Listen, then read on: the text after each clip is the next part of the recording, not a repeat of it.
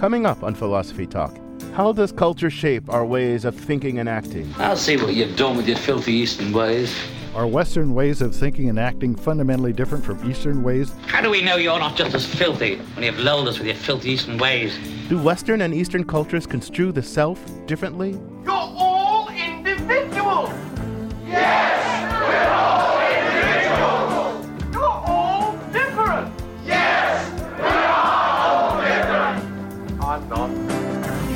One life, but we're not the same. We get to carry each other. Is there a culturally transcendent, universal notion of the self? Or is the very idea of self culturally bound and culturally variable? Our guest is noted cultural psychologist Hazel Marcus. Culture, self, and action. Coming up on Philosophy Talk. After the news.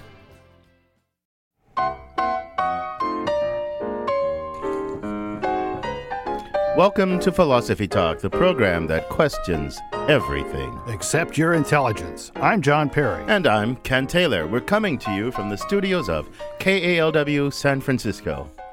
Continuing conversations that began at Philosopher's Corner on the Stanford campus. Today, different cultures, different selves. We're going to discuss the idea that forms the basis of what's called cultural psychology.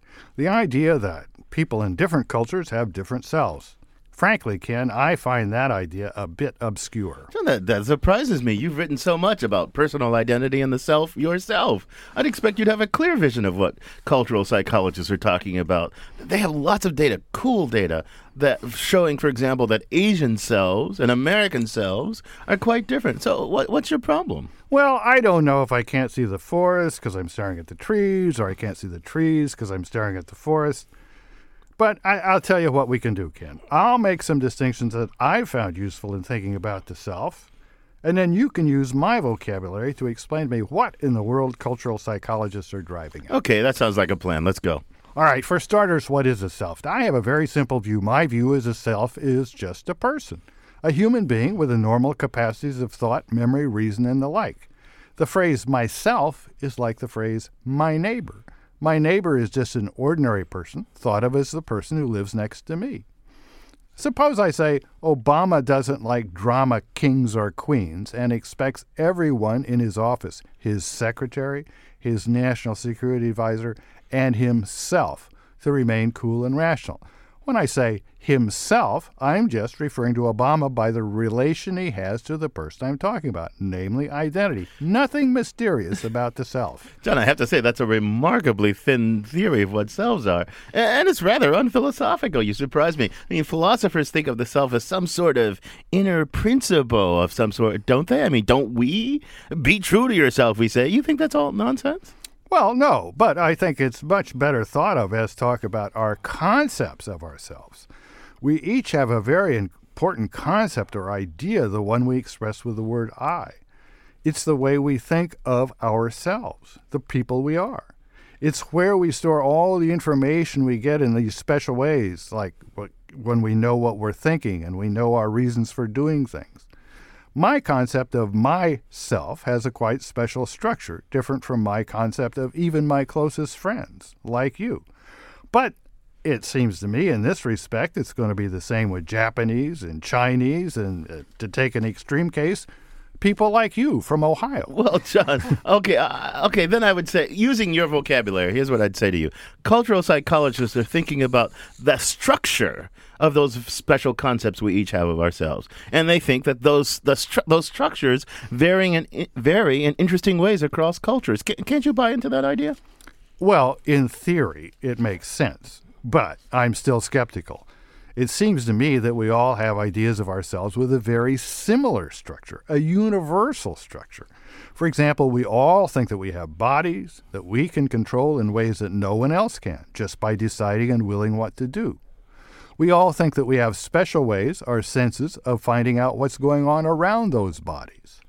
Am I to believe that people in other cultures don't share this basic structure in thinking about themselves? No, nobody's asking you to believe that, but I do think you're seeing a few philosophical trees and missing a vast psychological forest. Tell me more, oh deep thinker. Well, consider first of all the things that we find most important about ourselves, the ways we can't even imagine being different. I mean, you're from Nebraska. Don't you see that as an important, even essential characteristic of yourself? No. I mean, I was thinking of myself as not being in Nebraska from the day I was old enough to think. I left Nebraska when I was young, almost at the first opportunity. It didn't change me in any significant way. It just put me, the real me, in a different situation with different opportunities to express myself. John, that's a pretty common attitude for Americans. We pick up and move at the drop of a hat. But cultural psychologists will tell you that that's pretty unusual. Far more common, especially, say, in Asia, is that who one is, one's self-concept in your vocabulary, is rooted in one's home, one's family, one's ancestors. Moving across the country or across the world, that's hard to imagine. And people have done it. Lots of people have done it. But it's always been traumatic. In a way. Well, I have a friend, Chun Tsutsuya, who lives in Tokyo, and maybe you have a point. He commutes 3 hours every day across the whole of Tokyo to his job.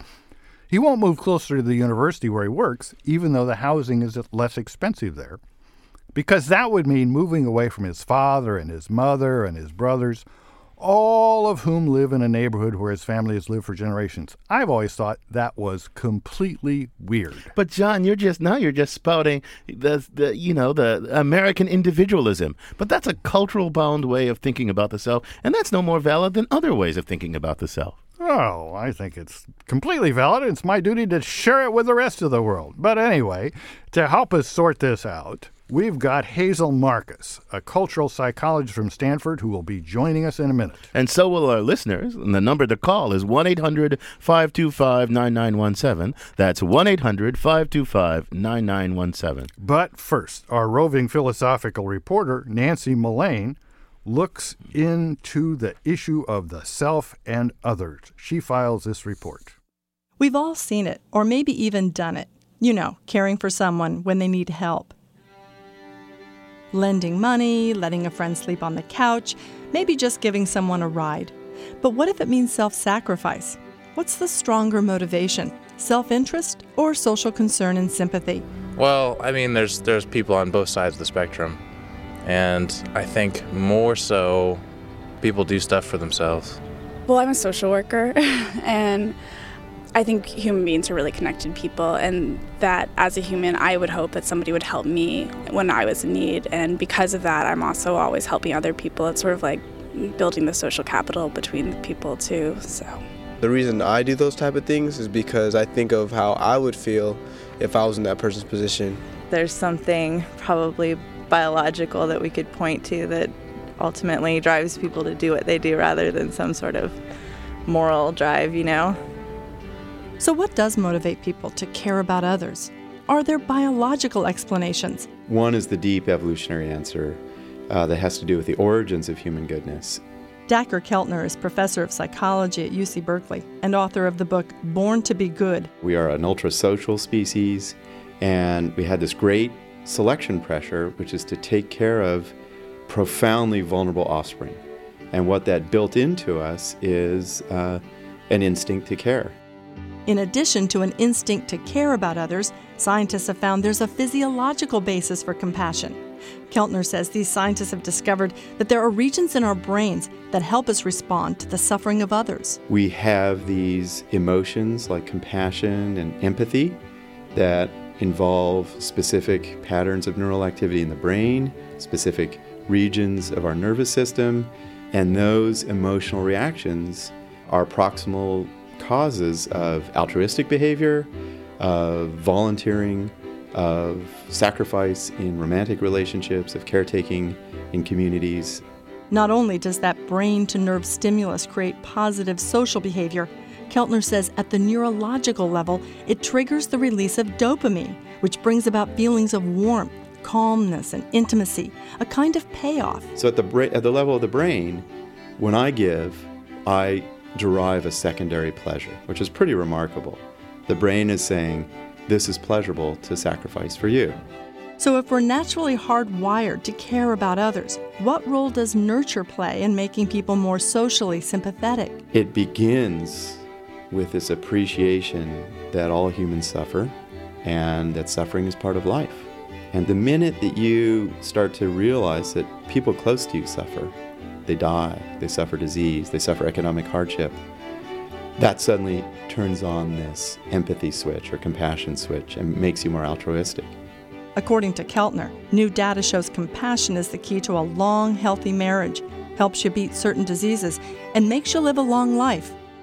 Our current economic crisis offers a historic opportunity to redefine our values. I hope this crisis reorients us away from this self-interested model of human nature, which is part of who we are, but it's been privileged the past 25 years, to caring and compassion, which are also part of our human nature, but have been underdeveloped as a culture.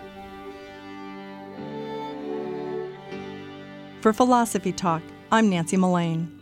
You can listen to the rest of this episode by purchasing it on iTunes Music, or for unlimited listening, subscribe to our archive at philosophytalk.org.